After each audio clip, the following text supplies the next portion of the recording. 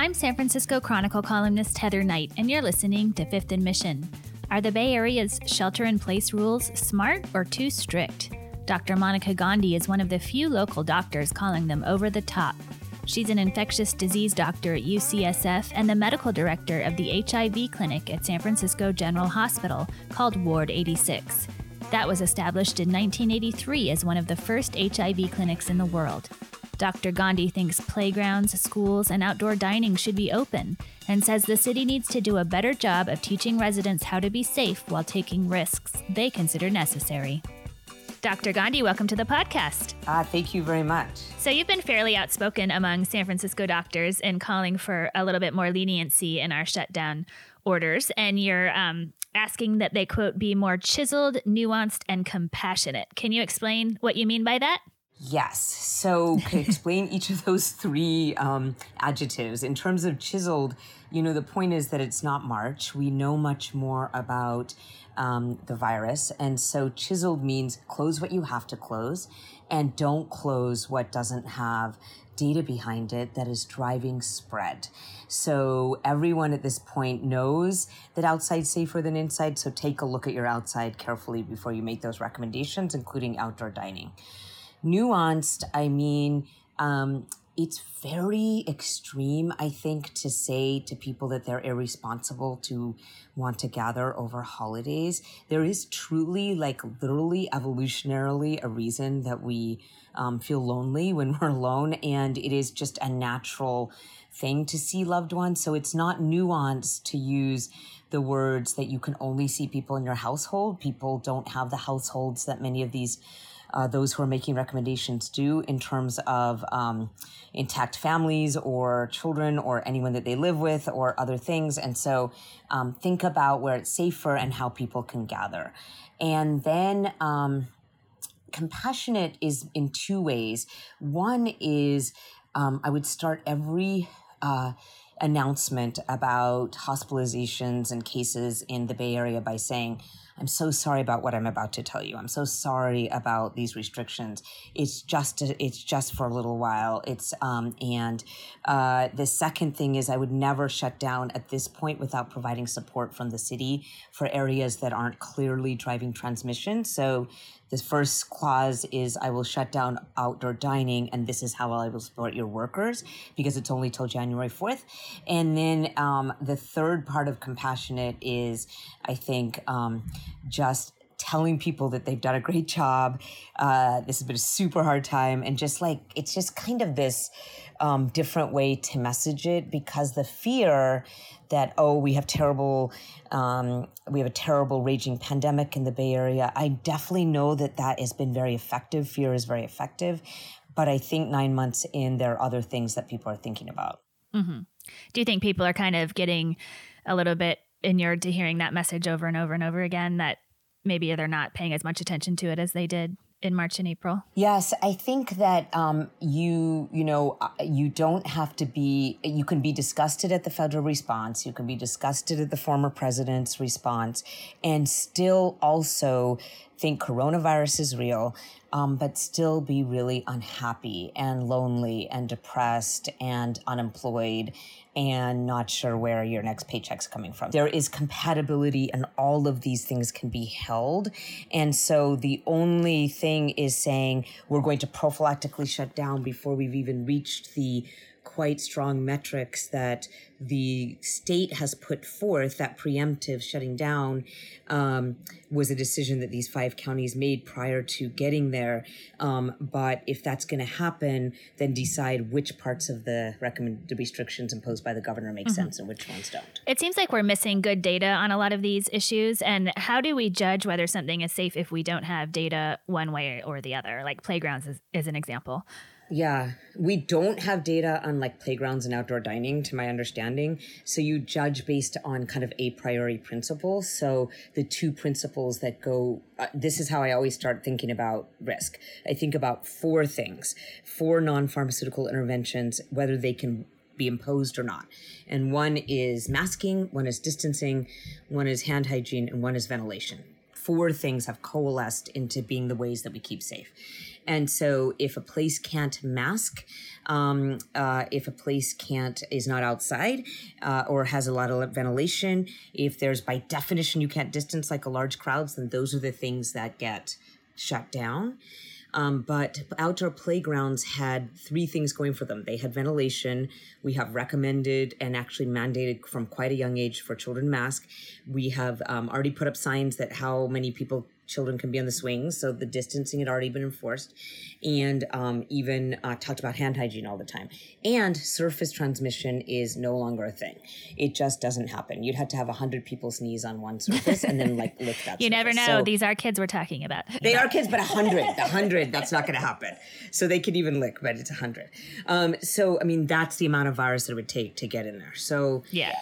That is all of those things put it together and the fact that there's no data. When there's no data, that means it's usually not a high risk factor. There's plenty of data. Or people would have studied it by now. Correct. There's plenty of data in other settings.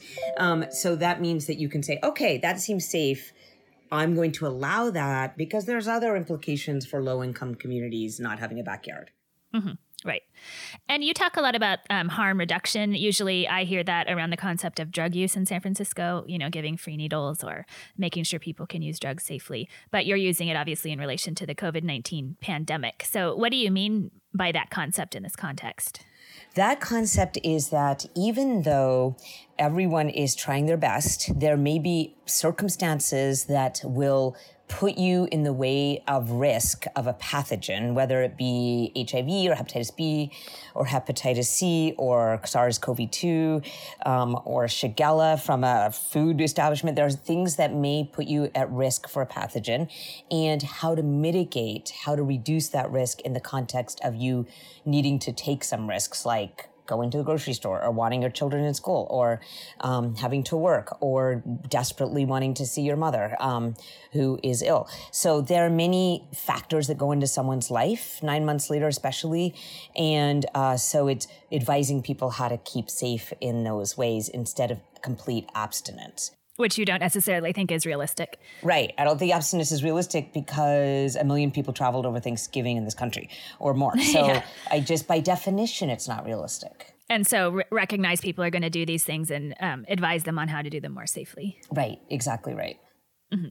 And if you were the mayor of San Francisco right now and or the head of the Department of Public Health, what would your guidelines be looking like right now? So I think there are a couple of ways that can be tweaked and changed, and some that are very good. So I think allowing indoor businesses to stay open at a certain capacity is right. I probably wouldn't have closed the museums because they were really spaced out, and masks and distancing and hand hygiene and ventilation could be maintained. So we had those four components. Then three other things: outdoor playgrounds, which was reversed, and the second was two families being outside together like San Mateo is allowed over the holidays, so outside. And then the third is the outdoor dining I think is more complicated. I totally get restaurateurs' frustration, and without data I would have allowed it because I think that people get driven inside. But if there's something I don't know and there's something secret that, I don't know and it is driving transmission, then close outdoor dining, but provide 1 month of support, December 4th to January 4th for workers. Right. Because right now they have nothing from any level of government. They have nothing. Mm-hmm. And what an awful time to have nothing. Yeah.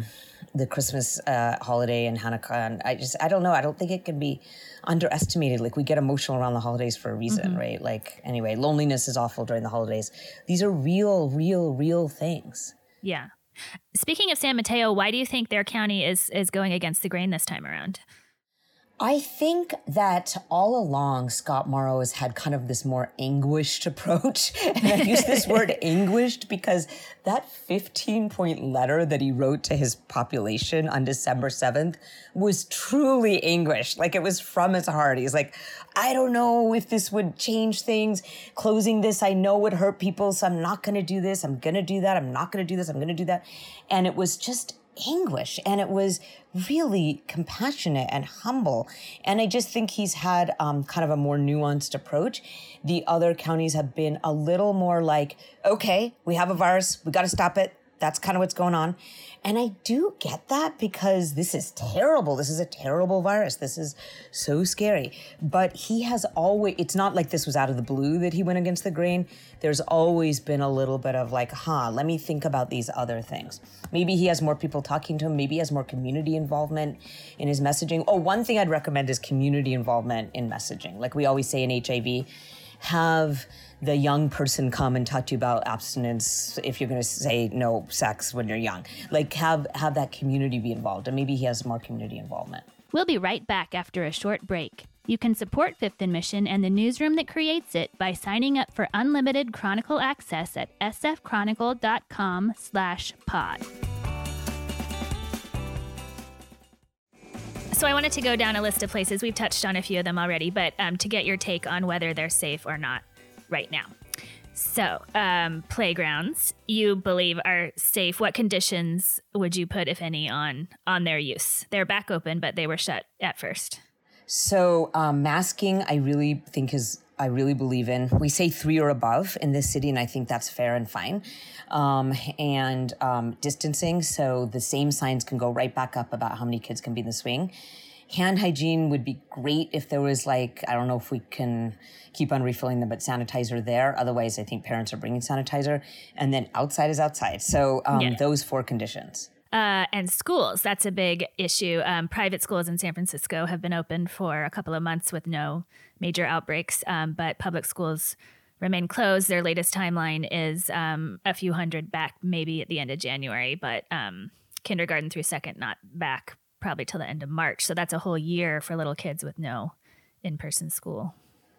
Yes, I really do agree with the opinion that was expressed by the San Francisco Chronicle editorial board. I think it is truly a tragedy that this kind of glittering rich city with all its tech and all its money could not manage to open schools for public schools.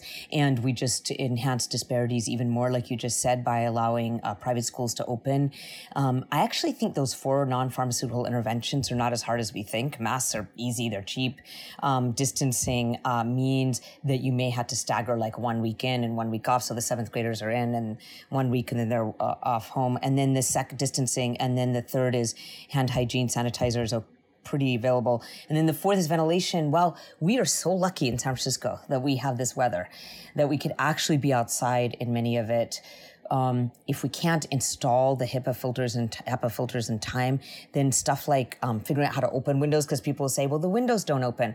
But I just know that there are construction workers who are available who can get those windows open. So I think we can figure out how to open windows. It just seems, yeah. And so it's just so, the reason that those other schools are doing well are those 4. And then people will say, well, they have massive testing campaigns. So actually, every school has done it differently. The state has recommended every 2 months of testing. Now most schools are doing every 2 weeks. No one is getting tested twice a week, or if they are, that's a very rich school. And still, like you just said, wow, outbreaks are not happening in private schools. They've been open. They were even open, by the way, as we know, summer camps over the summer. So we had that bit of data as well. And then on top of it, any school, not just San Francisco, but anywhere all over the world, community transmission may lead to more cases in a school, but schools itself don't seem, if done right, don't seem to drive transmission the other way. And so all of that put together means that we, as a city, the city that I came to 25 years ago that I thought cared so much about the poor, allowed rich people to have schools and people who couldn't afford it not to have schools. This will go down as a horrible moral failing in the city. So I don't know what to say. I'm very disappointed. Yeah. And then we touched a bit on outdoor dining. So, some of the parklets are open and it seems like people can sit in there pretty safely. Others, like if you look at streets in the marina and Cow Hollow, are just jammed like outdoor parties almost. And some of them are built strangely to almost be like outdoor rooms with walls all the way up, which is not outside anymore. What are your thoughts on how to keep outdoor dining safe, or should it just remain closed through this surge?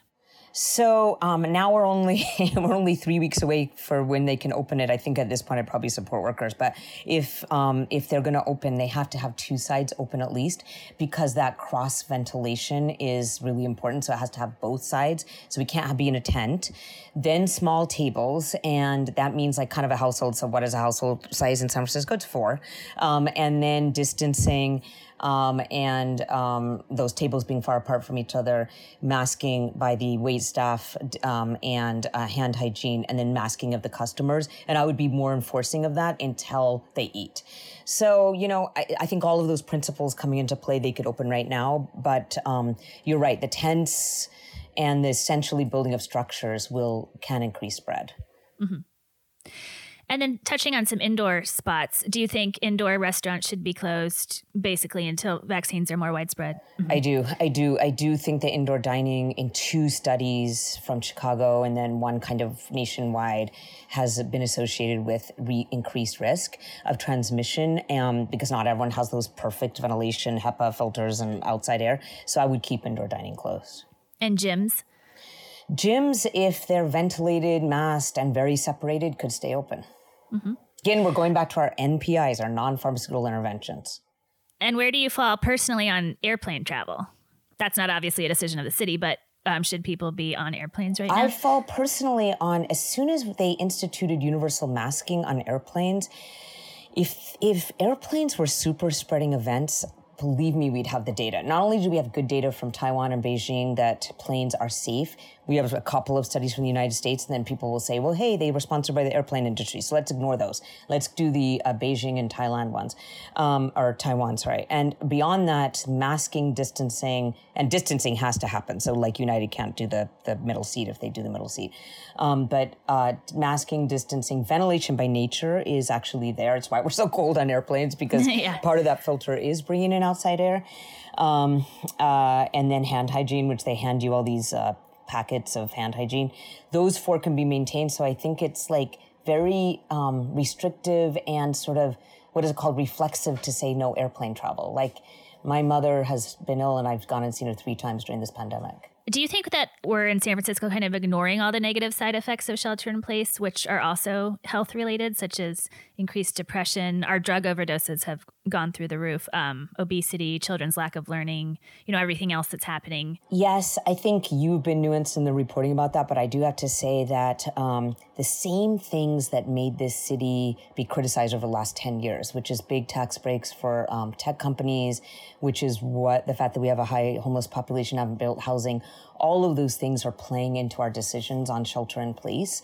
The SFGate covered that the deeply blue states of New York and California's response in general was favoring tech and finance and the rich. And so we keep on thinking we're that city, right? Like, we keep on thinking, because some of us have been here a long time, or like you saw pictures of people on Haight-Ashbury, or like we think we're progressive, but no, we have favored tech. We have favored people can stay at home. We have not put into place the overdose deaths. When the San Francisco Chronicle reported that on October 11th, were 468. And that same day, the total number of COVID deaths were 123, 3 times higher than COVID deaths. We still haven't reached, luckily, thank God, 468 COVID deaths. We're still, something like 165. So that day, I would have expected, actually, October 11th, when the Chronicle broke that story, kind of this like, where's the emergency Moscone meeting? Everyone drop everything. We are having so high overdose deaths. We see this a lot in our clinic because I'm a Ward 86 medical director. And I didn't see that emergency meeting, but I saw lots of emergency meetings about COVID-19 cases. So yeah, we of course we are. That is where we'll be criticized when we say we're the right side of history. We're the right side of history on one infection. Right? We're doing great. One infection. Great. To this day, December 15th, low hospitalization still. We have not even close to the 15% ICU. We're not even there. No matter what people report, we're not there, and we know it. Because, you can get these numbers. You can pull these hospitalization and ICU numbers for San Francisco. So we're doing great. We've done great. But everything else, we're going to fall by the wayside, and we've let schools be closed. We've let overdose deaths happen. We've going to kick people out of the shelter-in-place hotels. We're not supporting our poor workers. The Right to Recover program that Hillary Ronan started was built on donations and some city money, and then it ran out. So people who want to quarantine, if they test and get money to quarantine, if they're an undocumented immigrants, that money went away. Mm-hmm. All of these are I can tell failures. You've been reading my columns. Yeah. you actually, I do believe that of all of the, I think you've done a very good job at actually, it is you in particular who I look at, because it is fair for you you are doing nothing but being what you should be doing as media and reporting on these outcomes. Mm-hmm. I'm interested in what you were just saying in an offhanded way about the hospital beds. So are they not as full as we're being led to believe? I haven't looked at the data recently. These numbers are available, actually. Bob Wachter tweeted that there are 52 people in Parnassus. The CPMC people tweet that there's 34. There's 23 right now at San Francisco General. Those are total numbers at these 3 hospitals with COVID. So in some, those 3 hospitals don't have the numbers that have reached the metrics that said, okay, we better close down. The rest of the Bay Area never has done as well as we, including San Jose at this moment. So San Mateo did not do the preemptive shutdown. We did a preemptive shutdown. These numbers are either publicly available or they should be, but enough people tweet about them that I think they're available. So, no, I mean, our hospitals are always more full during the winter. That's by definition. And actually, one tragedy at San Francisco General is we can't discharge people to congregate living situations like SROs because they've been closed, single residency occupancy hotels. So that's why our hospital can appear full. Our hospitals are full in the winter. That is by nature. In a city with so much homelessness, we are more full. Yeah.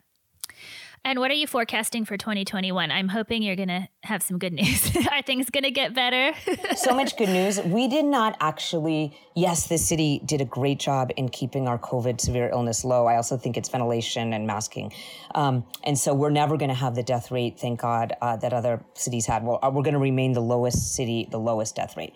Then we had to think about the rest of the country because we didn't have that happen here.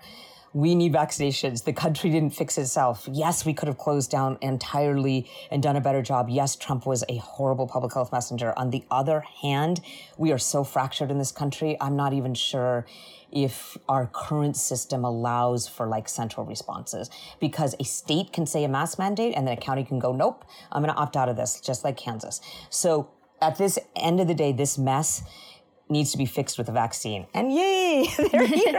They're not even just here. They're here. They're being used, being administered. Yeah. People are dancing in the street. This will fix our problem. Vaccines are vaccines. They will fix this pandemic. And then we will go back and everyone will write about what a mess the United States was. And they will say it was all Trump, but we all know that it's a response to Trump as well that was not nuanced. And then many people will write stories about San Francisco, about how we favored the rich during this time. And we can write those stories too, but we did great with COVID. Great. Very well said. Well, those are the end of my serious questions. And now it's time for the lightning round. Okay. Some of these questions are more relevant to when the city's actually open, but you can think back. Where's your favorite place in San Francisco to get a burrito? The Taqueria on 16th and Valencia. Ooh, okay. I can't wait. Yeah. What is your favorite movie filmed in San Francisco? It is actually Vertigo. So yeah, traditional, but I love that. And where's your favorite place? This is really thinking back, in San Francisco to get a stiff drink. That would have to be in North Beach, Tosca. And, I can't wait because I go to City Lights and then I drink. What was the last book you read, speaking of which? So I have to admit that I've been actually working a lot, but I just reread Franny and Zoe by J.D. Salinger, which is my favorite book of all time for some reason, for many reasons, including its approach to Hinduism, and I reread that. Oh, nice. What was your first concert? Ooh, it was in Utah. And it was Sting, and I just thought he was so very good looking. Nice. What's your favorite Sting song? Every Breath You Take, because I wouldn't have minded at the time if he stalked me. What is your favorite depiction of a doctor on TV or in the movies? Oh, that's a very good question. I think they have to be anguished. They have to be like an anguished doctor and like not be too full of themselves. So I think it would maybe be in Grey's Anatomy, that surgeon guy, but I don't even remember his name, but he was always looking really anguished because he was doing the wrong thing because he was like sleeping with an intern, but then he was a really good surgeon.